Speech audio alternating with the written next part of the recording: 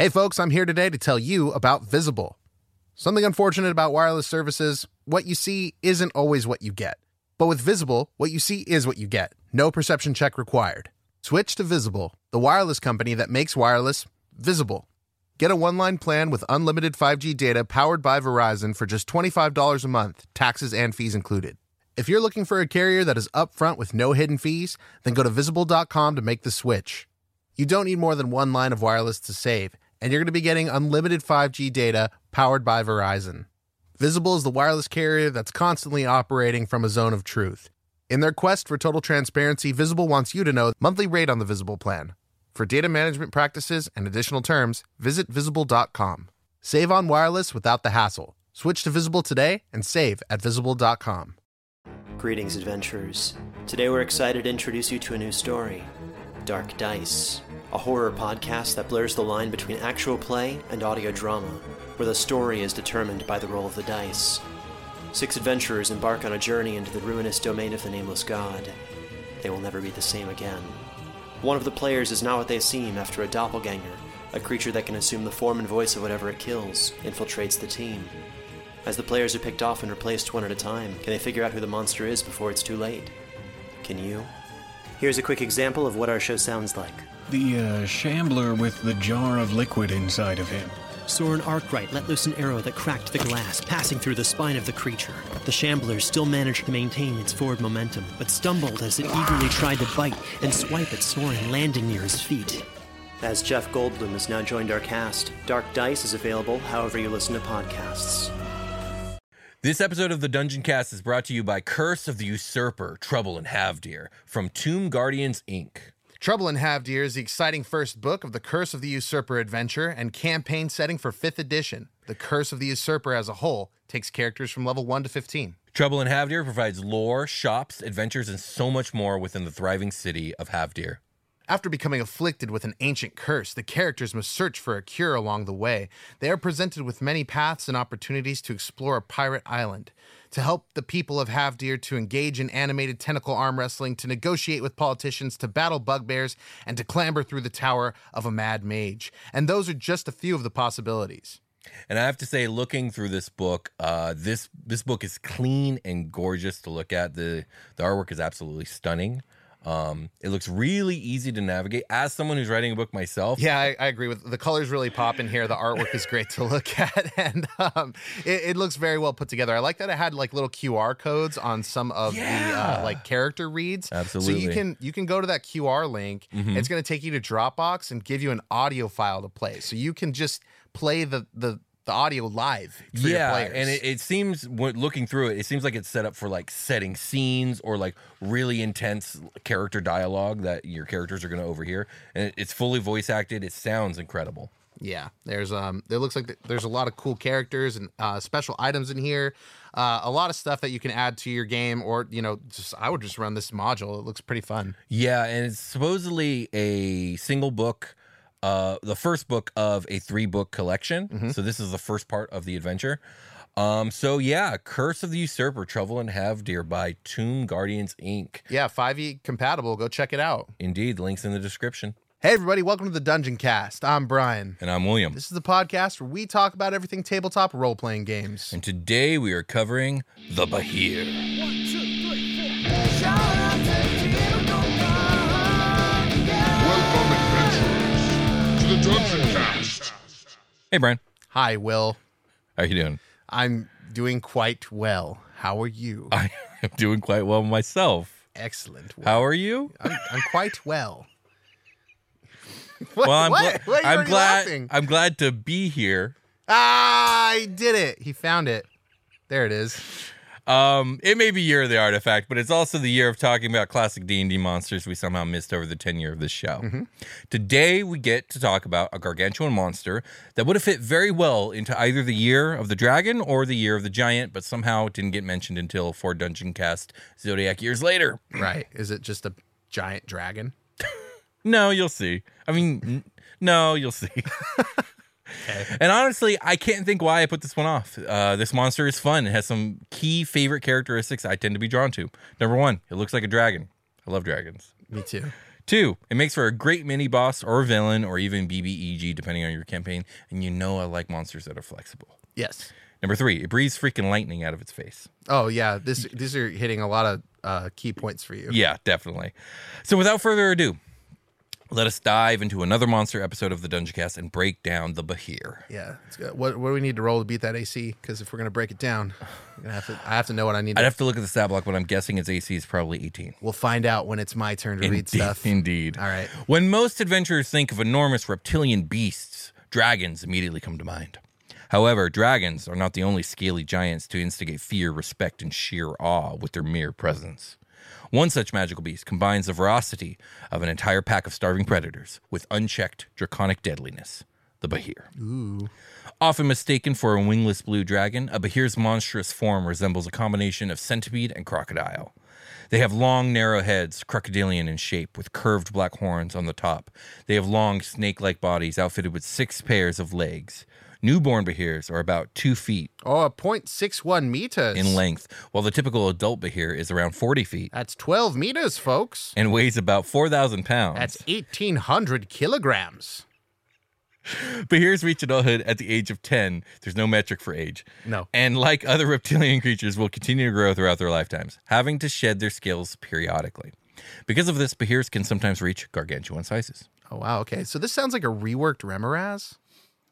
No, I would say that... Snake-like body, centipede legs. Sure. Okay, it doesn't have centipede legs. And I don't know why it's described as being like part centipede. It just has a lot of legs. It has a lot of crocodile legs. Okay, so it's short, stubby legs. Yes, short, stubby crocodile legs. And has exactly 12 of them. That's fun. It is fun. Moving on. They're extremely tough and scaly hides bristle with armored ridges and variant color from electric blue to, I believe I probably... Deadly purple. Yeah, I think I meant nearly purple and not dearly purple. I thought maybe you meant deadly. No, I'm pretty sure nearly purple. Yeah, that makes more sense. With bands of brown. The underbellies of male Behirs exhibit a lighter hue, typically a pale blue, while female underbellies near shades of white, highlighted with streaks of azure. Oh, that's pretty. Okay. Azure. All Behir sprout numerous large horns that curve backwards from their heads and continue down their serpentine necks. Largely ornamental, these horns act as an indicator of the beast's age, growing for an entire lifetime, and are frequently used in preening hard to reach scales. Sorry for the typos. The autocorrect's really doing it to you here. Yeah, I've been having some rough times with it. How long is this thing's neck? It's kind of all neck. Yeah, because like that's what I sort of like saw an image that you showed me earlier, right, on the YouTube thumbnail. Yeah, and then I didn't notice the horns in it because it was like a drive-by.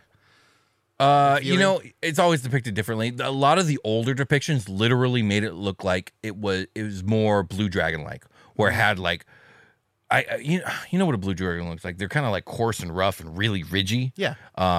Older Behir images look a lot like that. You got that like triangle face kind of thing going on. Yeah, well, the 5e one looks way more serpent like. I think it looks cooler this way. Okay. That's my personal opinion. A rare up for 5e. As for hard to reach places, I mean, look at all them legs. It must be real hard to get in between, like, row 4, under the belly there. Yeah, so, sure. Yeah. Okay. Yeah. So I was just trying to get a beat on how long these horns are. Well, they go up and down the spine, so they're all over. All right. Where was I? Their dozen legs are short but powerful and capable of tucking up neatly along the sides of their bodies, allowing them to either slither along like a snake or gallop at an undulating stride. They prefer using their snake-like locomotion when traveling any considerable distance, as it makes moving through aggressive broken landscape they usually inhabit far easier. Okay. Behirs commonly only use their legs when climbing or feeding. Yeah, so no wings on this bad boy. That's like the main difference between it and the dragon. It, right? it is ground bound. Overly large, Behir's mouths sport dozens of thin needle-like teeth that curve inward for the purposes of grabbing meat and tearing it up into large gobbets. A Behir cannot chew food with any particular ease and spits out anything that cannot be swallowed entirely. The throat and stomach of a Behir are equally oversized, capable of swallowing entire creatures whole. When filled, an incredibly powerful acid floods a Behir's stomach and reduces flesh to a nutrient-rich chime in a matter of minutes. The rare items a Behir cannot digest, such as exceptionally resistant substances like adamantine, it regurgitates in a slow, awkward process within its lair. It just goes back home and throws up as fucking slowly as you've ever seen. Hairball, like, yeah. Oh no, that's blue. Okay. A portion of the energy Behirs generate from their food goes to fueling a number of strange, almost glassy organs that run below the thickly armored plates of their necks. Far different from the Draconis fundamentum organ that produces the breath weapons of true dragons, these coarse formations are in a state of constant friction, shifting and colliding with each other against one another as a Behir moves. This constant friction gathers within several chambers inside the Behir, waiting to escape in a bolt when the creature opens a specialized chamber within its mouth. Sometimes this energy escapes in ribbons that ripple over a Behir's tongue and crackle over its spines, especially when the creature becomes agitated or otherwise excited. So you could get like shrunk down and do a whole dungeon inside of this thing with all special rooms. I guess you could do that with a lot of monsters, but this is definitely high on the priority list of possible ones. Let me know in the comments if you guys have ever shrunk your players and put them inside a monster as a dungeon, because that's the first time I've had the idea. I think it's a great idea. It's a I think fun it's really one. Cool. Yeah. I'm sure someone has done it. I'm sure everything's been done before, Everything's right? been done. There are no original ideas. I'm just here regurgitating stuff in a modern fashion. It's fine. It's okay. It's okay. Not far from these charged structures rests a Behir's brain. Large and complex enough to facilitate a Behir's sentience and capacity for speech, this organ is in no way as complex or advanced as a dragon's brain. Okay. Don't fucking bash. Wow, sick burn. Also, perhaps due to the electrified organs nearby, Behirs are prone to violent mood swings, far-flung leaps of reasoning, and spasmodic muscle contractions. I wonder if it knows that it has a bad brain and just gets like in a vicious cycle about it. Poor guy's bad brain. Perhaps another effect of the electricity that at times seems uncontrolled within their bodies. Behirs live fast and burn out quickly, rarely living beyond 40 years. However, possibly as a result of some aberrant origin, Behir's maximum age varies extremely from one to the next, with some dying of old age in their 30s, while others live well into their hundreds.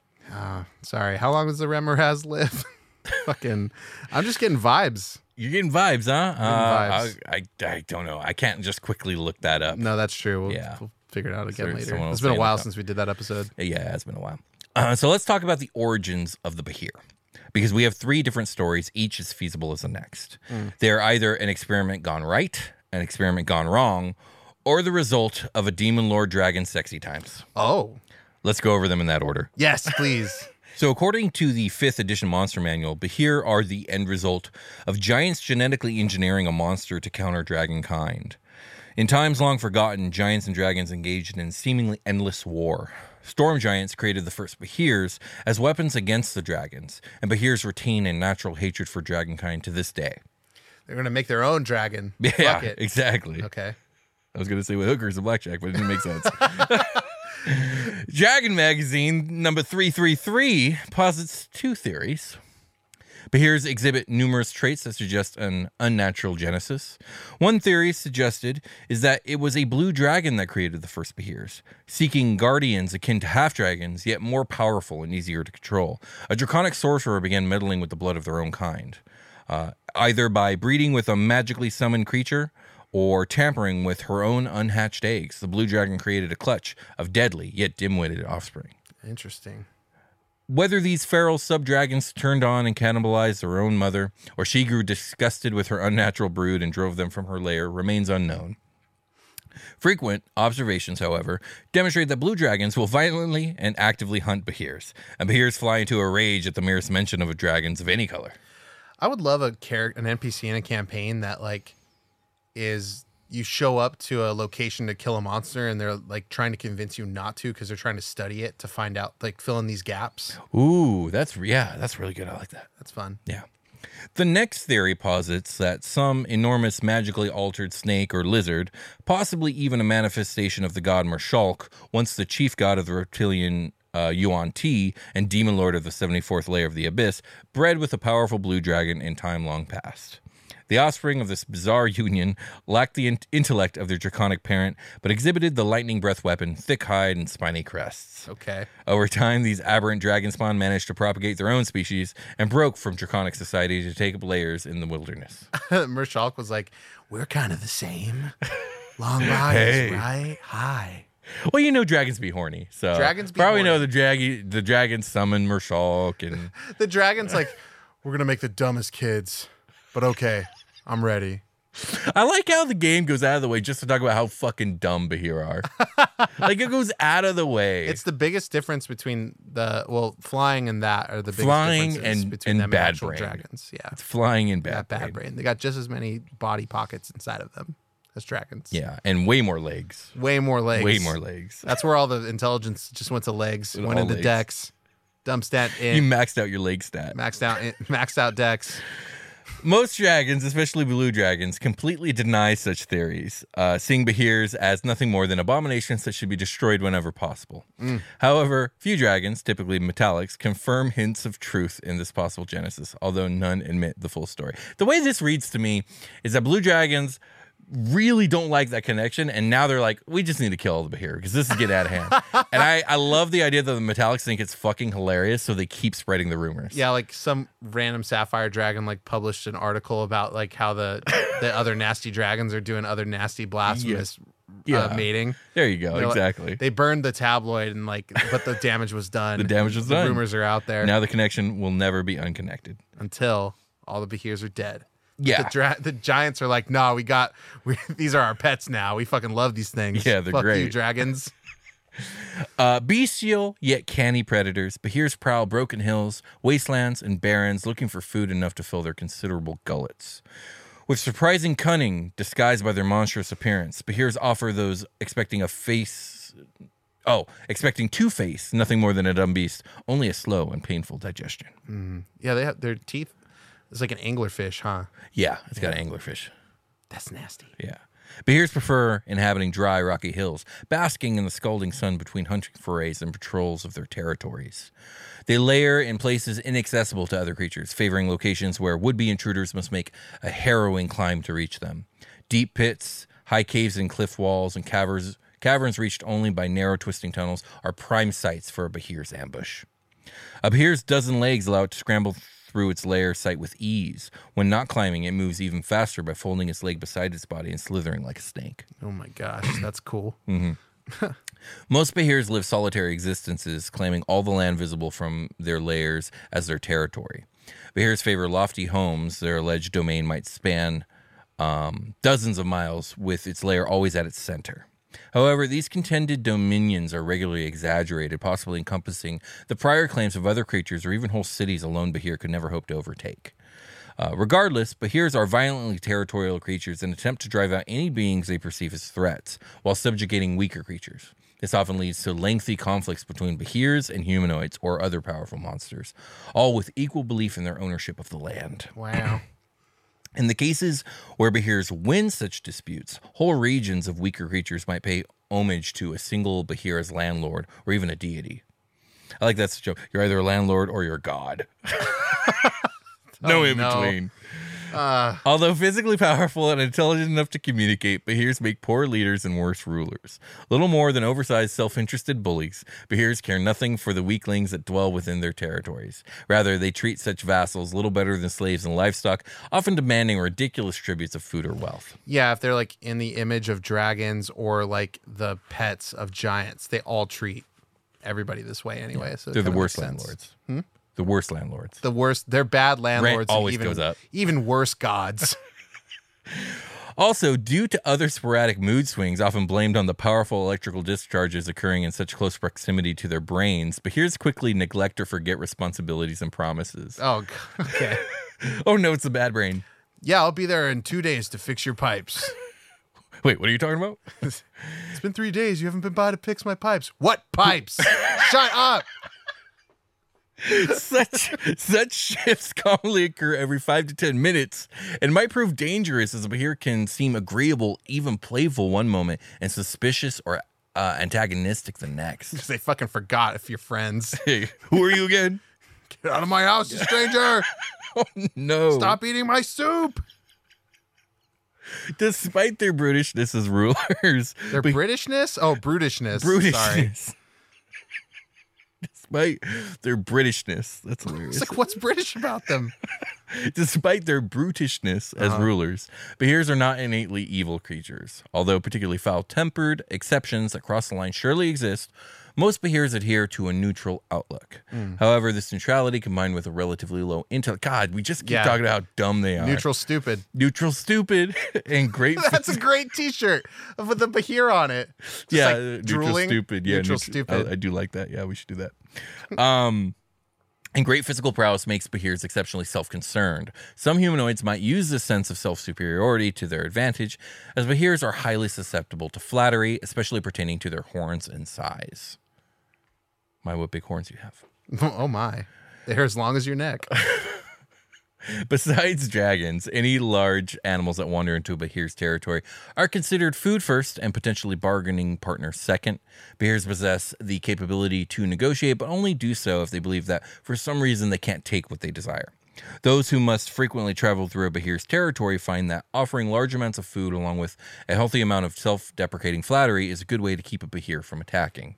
Okay. You need to like carry a bunch of like farm tools on you that it can't digest, like made of adamantine. Yeah, that costs a fortune, though. Don't eat me. I have a metal shovel on me. Yeah, and you'll barf it up later. It'll be bad. And it will suck. He's like, that will suck. I'm going to wait. I'm going to wait until he takes the shovel off because he's dumb.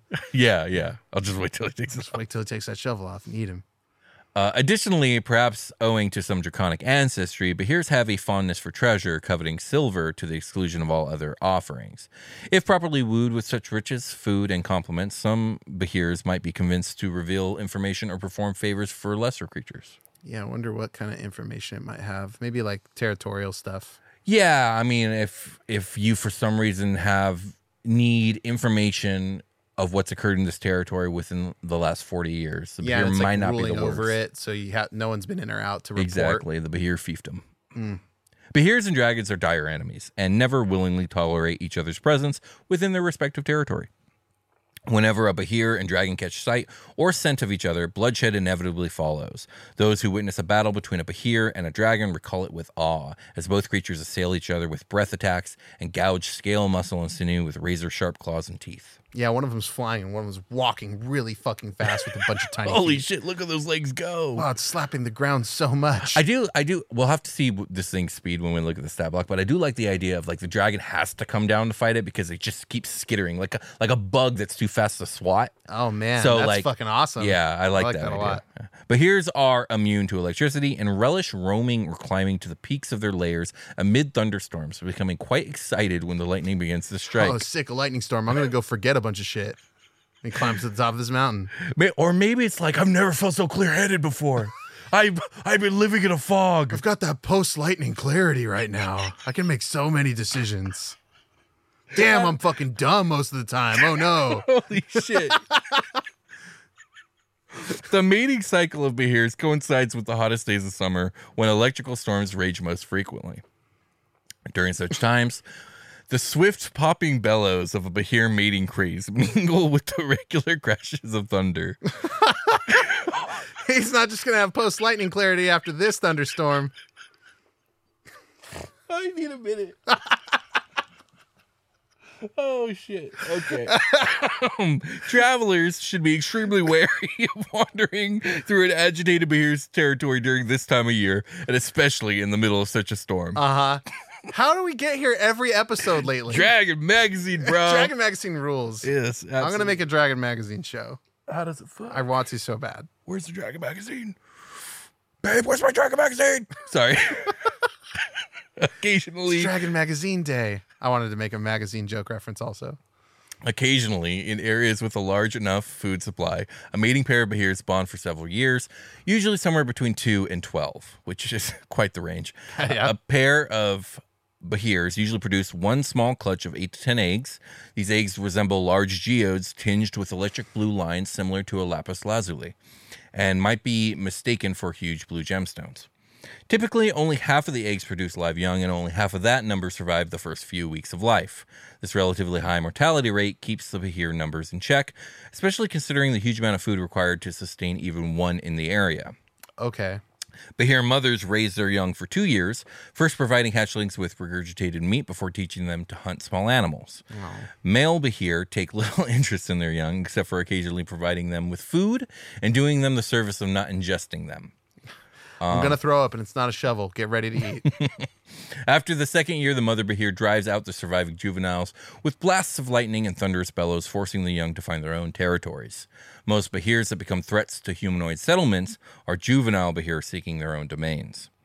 Behir are often hunted by powerful adventurers for their body parts. Their horns can be used to make the ink necessary for scribing a magic scroll of lightning bolt.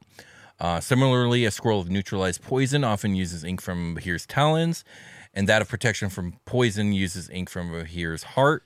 I love that. I love the details Dragon Magazine goes into and like breaking this creature down. It's like a good template for what you could do with other creatures as well. Absolutely. I often am very disappointed when I can't find so all these articles are always called ecology of. Yeah. So when I can't find an ecology of article on a creature, I'm always like, dang it. Yeah, it is a bummer. Yeah. They should really pick that back up. They should, but they won't. No, they won't. Behir scales are sometimes used to make armor, much like the hides of dragons. Behir crystalline bones are used for jewelry. Bone-carved chimes, sculptures, and musical instruments are very common across certain cultures.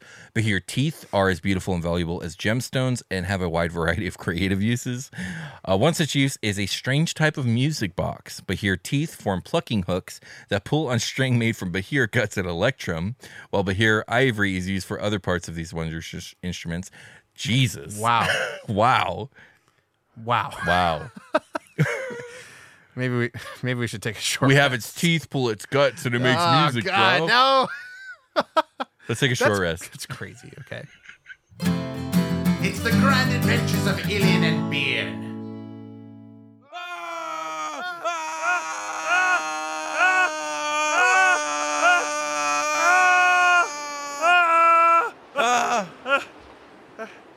Oh man, Wow, we're falling.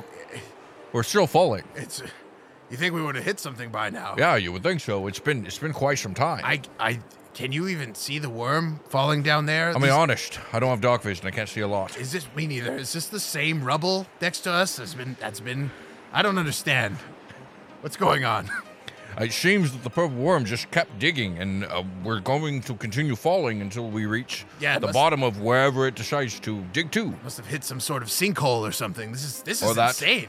Yes, This is just a lot. quite unheard of. Look, I can kind of spin myself by Yes. pushing against the debris. Yes. Oh, look at this, Ben. That's quite good, Ilian. Quite it's nice. like I cast the fly spell. Yeah. Wait. Hey, that would be great right now. Can you do that? And save us I from mean, I the could. fall? It's a Okay. possibility. So wait, what's the plan then? Are we just gonna keep like falling? Well, I mean, I'm sure we will solve the issue when the with moment magic? arises. With magic?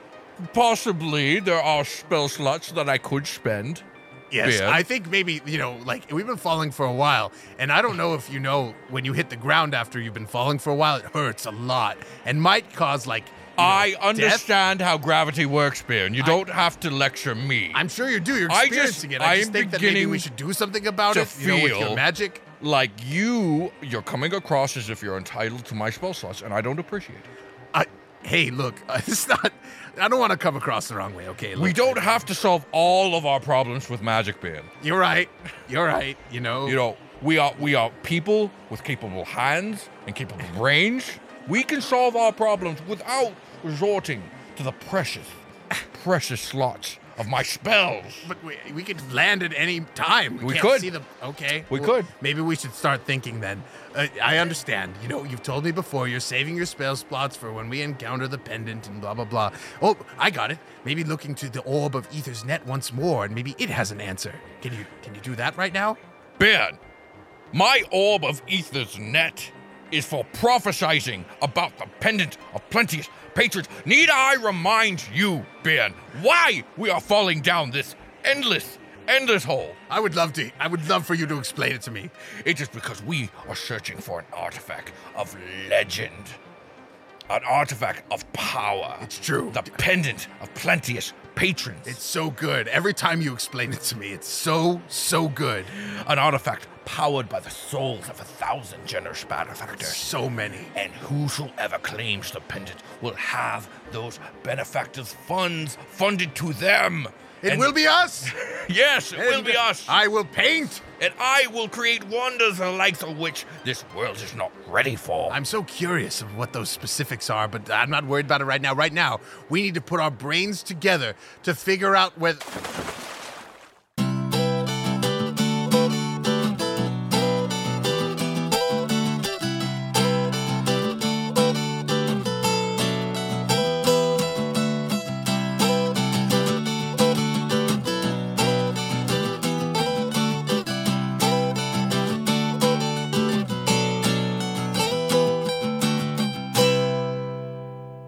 Selling a little or a lot? Shopify helps you do your thing, however you cha-ching. Shopify is the global commerce platform that helps you sell at every stage of your business. From the launch your online shop stage to the first real-life store stage, all the way to did we just hit 1 million orders stage? Shopify is there to help you grow. Whether you're selling scented soap or offering outdoor outfits, Shopify helps you sell everywhere. From their all-in-one e-commerce platform to their in-person POS system, wherever and whatever you're selling, Shopify's got you covered. Shopify helps you turn browsers into buyers with the internet's best converting checkout, 15% better on average compared to other leading commerce platforms. And sell more with less effort thanks to Shopify Magic, your AI-powered all-star. Shopify is great. They're taking businesses of all sizes, cradling them in their arms, to help them grow by giving them the tools they need. Shopify powers 10% of all e-commerce in the U.S., and Shopify is the global force behind Allbirds, Rothy's, and Brooklinen, and millions of other entrepreneurs of every size across 175 countries. Plus, Shopify's award-winning 24/7 help is there to support your success at every step of the way. Because businesses that grow with Shopify. Sign up for a $1 per month trial period at shopify.com/dungeoncast, all lowercase. Go to shopify.com/dungeoncast now to grow your business no matter what stage you're in. Shopify.com/dungeoncast. Hey there, this is Justin Bartha. I made a funny new podcast, King of the Egg Cream. It has the greatest cast in the history of podcasts with actors like Louis Black. I'm torn by my feelings for 2 women. Bobby Cannavale. You can eat it, or if someone hits you, you can put it on your cut. Melanie Linsky. I wonder what these marvelous things are that look just like boiled chicken feet. Jason Ritter. I can break things and pick locks and kill people. Michael Stuhlbarg. The whole point is to inspire people that they should make themselves better. Ari Grainer. No, don't whet its appetite. What are you, an idiot? Me, Justin Bartha. That's not just any egg cream, that's a Lemke's special. And all narrated by the hilarious Richard Kind. This is the story of Harry Dalowitz and how he rose from nothing to become New York's King of the Egg Cream. So if you like funny true stories, come listen to King of the Egg Cream, available wherever you get your podcasts. We've returned. Indeed we have. We're fucking back. Indeed we are. Did I not do that last episode? Yeah, you did. Yeah, you did. Are you sure? And then you jumped straight into the go to patreon.com to fund Alien and Beer's adventure. If you guys want to sponsor Alien and Beer, you can do that. Like, if you want to be an external advertiser that sponsors Alien and Beer with sweet jerseys or something while they go on their adventures and talk about your products or services, we're happy to do that. Reach out to the dungeoncast@gmail.com. And if you want to support Alien and Beer in their quest for the Pendant of Plenty as patrons, please go to patreon.com/thedungeoncast where you can make humble donations to their cause, as well as ours. Did you just have like a Behir like brain zap moment where you forgot? Yeah, I did. I was like, fuck, did I say that last? Like, you did. There must you have been did. an electrical current in the studio. Dun, dun, dun. So these look like bad salamanders with bad dragon horns. I think they look super cool. They're like... You mean bad as in bad or bad as in bad? Bad as in bad, dude. I like in this them. image, it's like a little nub. The horns? Yeah. Yeah, okay. I don't care about the horns. They're cool. No, I'm specifically talking about the horns. Yeah, that bad horn. Wait, this is a cool looking monster. It's a young Behir. Oh, so it's got little... I don't know. Little juvenile horns? Okay. I am going to give one criticism before we actually get into it. Uh-huh. These things are supposed to be like dragon fighting monsters, right? Yeah. This Behir stat block is not strong enough to fight most dragons. It'd be really cool if there was a young Behir and wormling Behir and also an ancient Behir stat block. Oh, well, they don't live that long. Some of them do. That would be cool. But yeah. Ancient it up with some legendary actions, and then maybe it can fight like an adult dragon. Yeah, exactly. This is a huge monstrosity of neutral evil. Its armor class is 17. Natty. It's got 168 HP. That's 16d12 plus 64. It has a movement speed of 50 feet and a climbing speed of 40 feet. So yeah, them legs is doing it, boy. Yeah. Them legs is slapping the ground and slapping the walls. That's so true. Yeah, I bet it's slithering around like crazy too. The way it's very snake-like. Yeah. Like salamandery. Strength is a +6, dexterity is a +3, con is a +4, intelligence -2. It's kind of dumb. Stupid. It's kind of dumb. Wisdom +2 and charisma +1. That's like ogre dumb. That's dumb. Pretty dumb. You're pretty dumb. It's so strong. Also, I thought it'd have very more dex. physically strong. Yeah, it con lifts strength. with all 12 of them legs. That's fair to say. It lifts its whole body up. Skills: perception +6, stealth +7. That's nice. Damage, immunities, lightning. Senses: dark vision 90 feet, passive perception 16. It's not immune to lightning. It does, like, damage wise, yes. Yeah. All right. Language is draconic. Challenge rating 11 for 7,200 experience points. It's got a +4 proficiency bonus. It does a multi-attack. The Behir makes 2 attacks, one with its bite and one to constrict.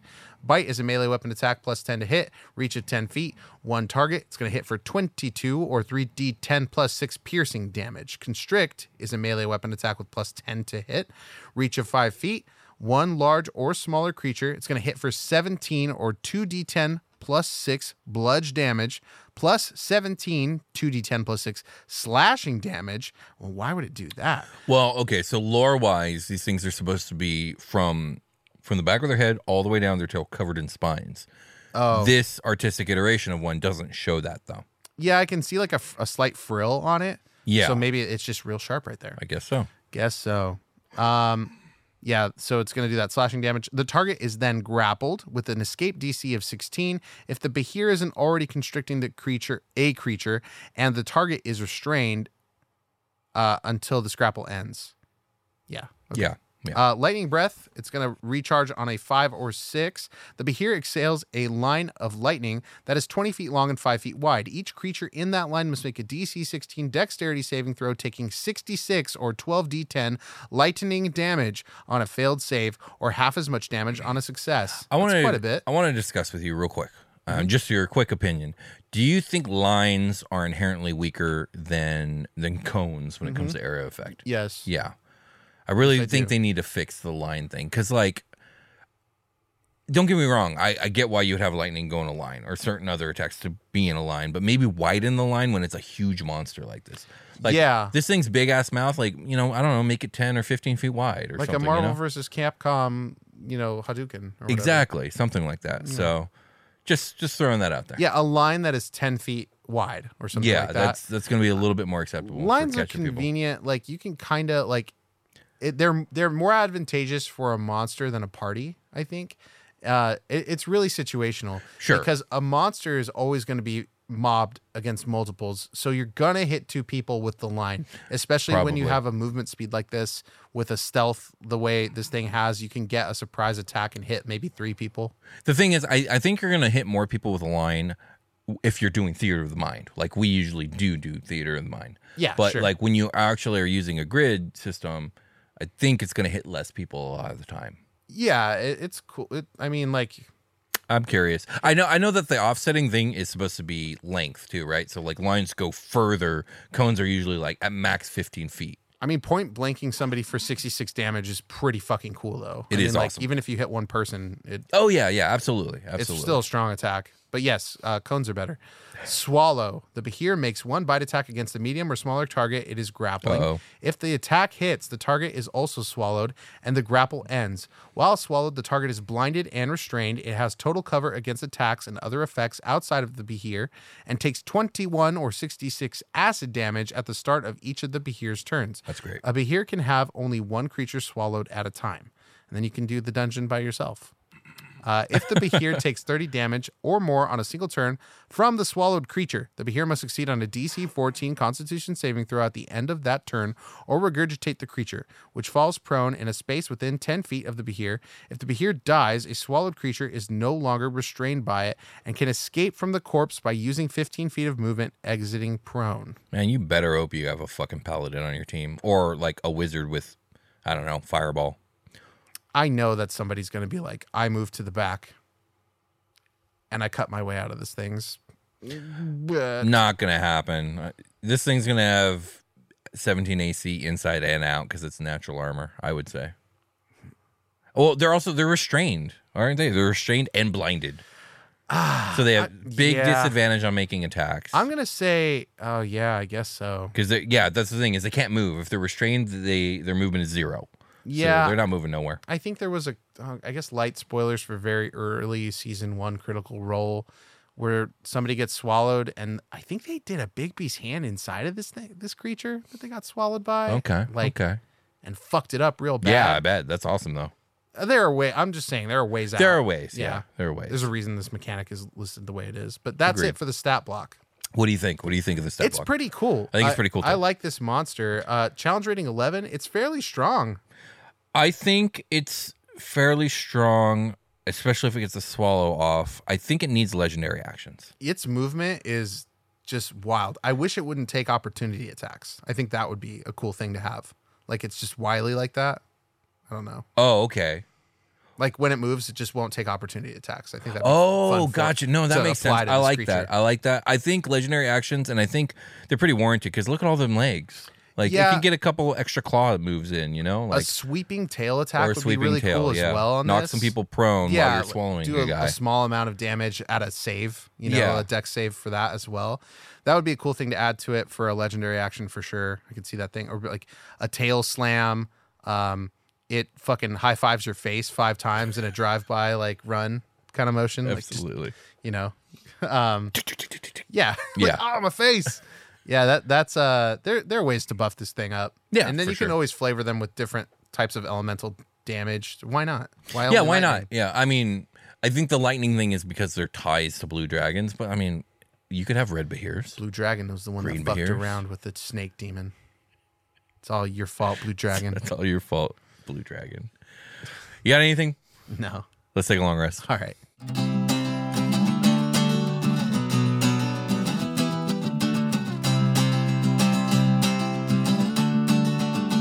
Okay, long rest time. Hey, it's a long monster. Sorry. Hey, everybody, welcome to the long rest. Hopefully it's not as long as this monster. Yeah, hopefully not. It's a long, like we just said, it was a long monster. It's a long monster. What do we want to talk about in this long rest? I think it's a good time to talk about our giveaway of Baldur's Gate 3. Baldur's Gate. We're getting so close to 50,000 subscribers on YouTube, and it's all thanks to everyone that hits that fucking button, baby. Indeed. Smash that shit. Smash it. Destroy it. Yeah. Hit that fucking sub button. Because once we reach 50,000 subscribers, we are giving away a copy of Baldur's Gate 3 on either PC or console, whichever it is that you got. And the only way to enter the contest is to subscribe to our channel, like a video, and leave a comment. Yeah. And that's it. Yeah, and I'm excited. My copy is, well, it's not really a copy, it's digital, but I'm allowed to download it next Wednesday. And I cannot wait. I'm going to do 2 campaigns. I'm going to do a solo one with one of my favorite D&D characters I've ever created, D'Artagnan Bloodthane. And then I'm going to do a co-op campaign with my fiance. It's going to be fun. Oh, that sounds awesome. I can't wait to... I don't know. I don't know if I'm going to play it or if I'm going to watch some Let's Plays, but I got to figure it out. I'm going through a lot of changes. I'm hitting adult puberty. Oh, no. Yeah, oh, yes? I know, right? Oh, yeah. Oh, yeah. Oh, yeah. Finally, hair's growing in the places I've needed it to all this time.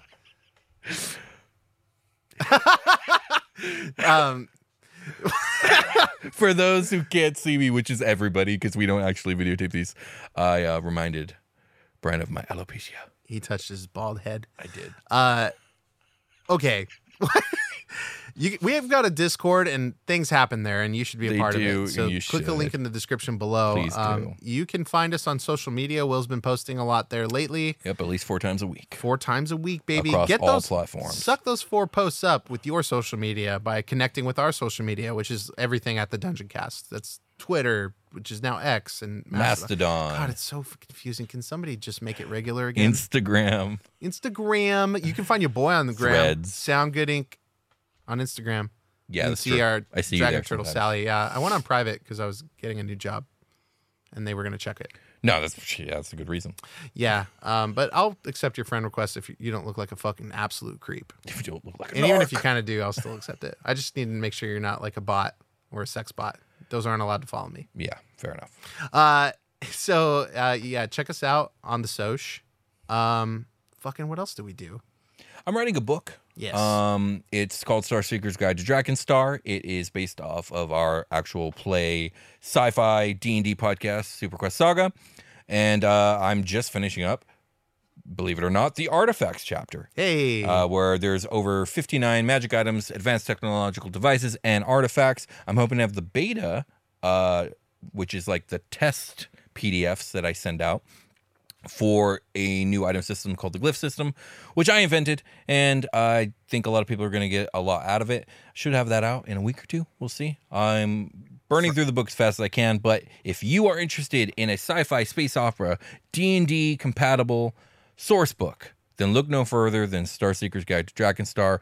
We have 11 new races, including a species builder, which has thousands of possibilities. We're going to have 13 new subclasses. Like I said, 59 magic items, over 100 monsters. And all you got to do is go to drakenstar.com and pre-order the book. Yeah.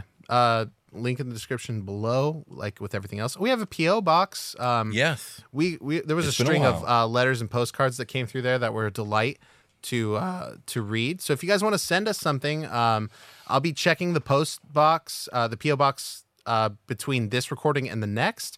So we're going to do hopefully some of that, and then be reading like YouTube comments and things like that. And we'll have a Patreon episode, I believe, next batch of recordings. And we'll be doing Patreon shout outs because I think it's been a second. Spoiler alert, it's going to be a Demon Lord. Oh, hell yeah. Sick. A very sexy Demon Lord. Wow, I'm excited. I don't even want to know what it is. I'm not going to tell you. Okay. So yeah, I'm hyped for next recording. And thanks Patreon people for being patient. We've had a lot of scheduling hiccups lately that we've been working through, so the episodes haven't been as early as normal. But it looks like we're getting back on rhythm here. Yeah. So things should go back to getting that episode a week or 2 early. But they're always in that feed and ad free. So, that's one of the benefits of going to Patreon and checking that out. Also, you guys can check out Flashbang and the Surgeon. It's a superhero comedy campaign that I did with my friends Jake and Steve that we had on our Patreon that we were releasing from the paywall. I'm so bad at posting that feed, but it's I'm doing my best over there. I just got a lot going on all the time. So episode 8 got fixed. And I saw somebody say that it is indeed fixed. So good. I think I accidentally crossed files. Yeah, if it's not fixed for you, just go ahead and either refresh your feed or unsubscribe and resubscribe, and it should be good. Yeah, and then session 9 is in there for September 5th. It's already uploaded, so I can guarantee that that's going to drop, and hopefully without issue, I'll double check it. But then, that season 1 is actually almost closed up. So if you've been waiting for that to release, it's going to all be there. It's 10 sessions total. It's anywhere between 2 and 4 episodes per session. It's quite a bit of content. I like the way season 1 concludes. I have an epilogue episode, and then season 2 is a fucking blast. Can't wait for you guys to hear it. And I think that's it. I think we should call it a game. Let's call it a game. We'll talk to you guys later.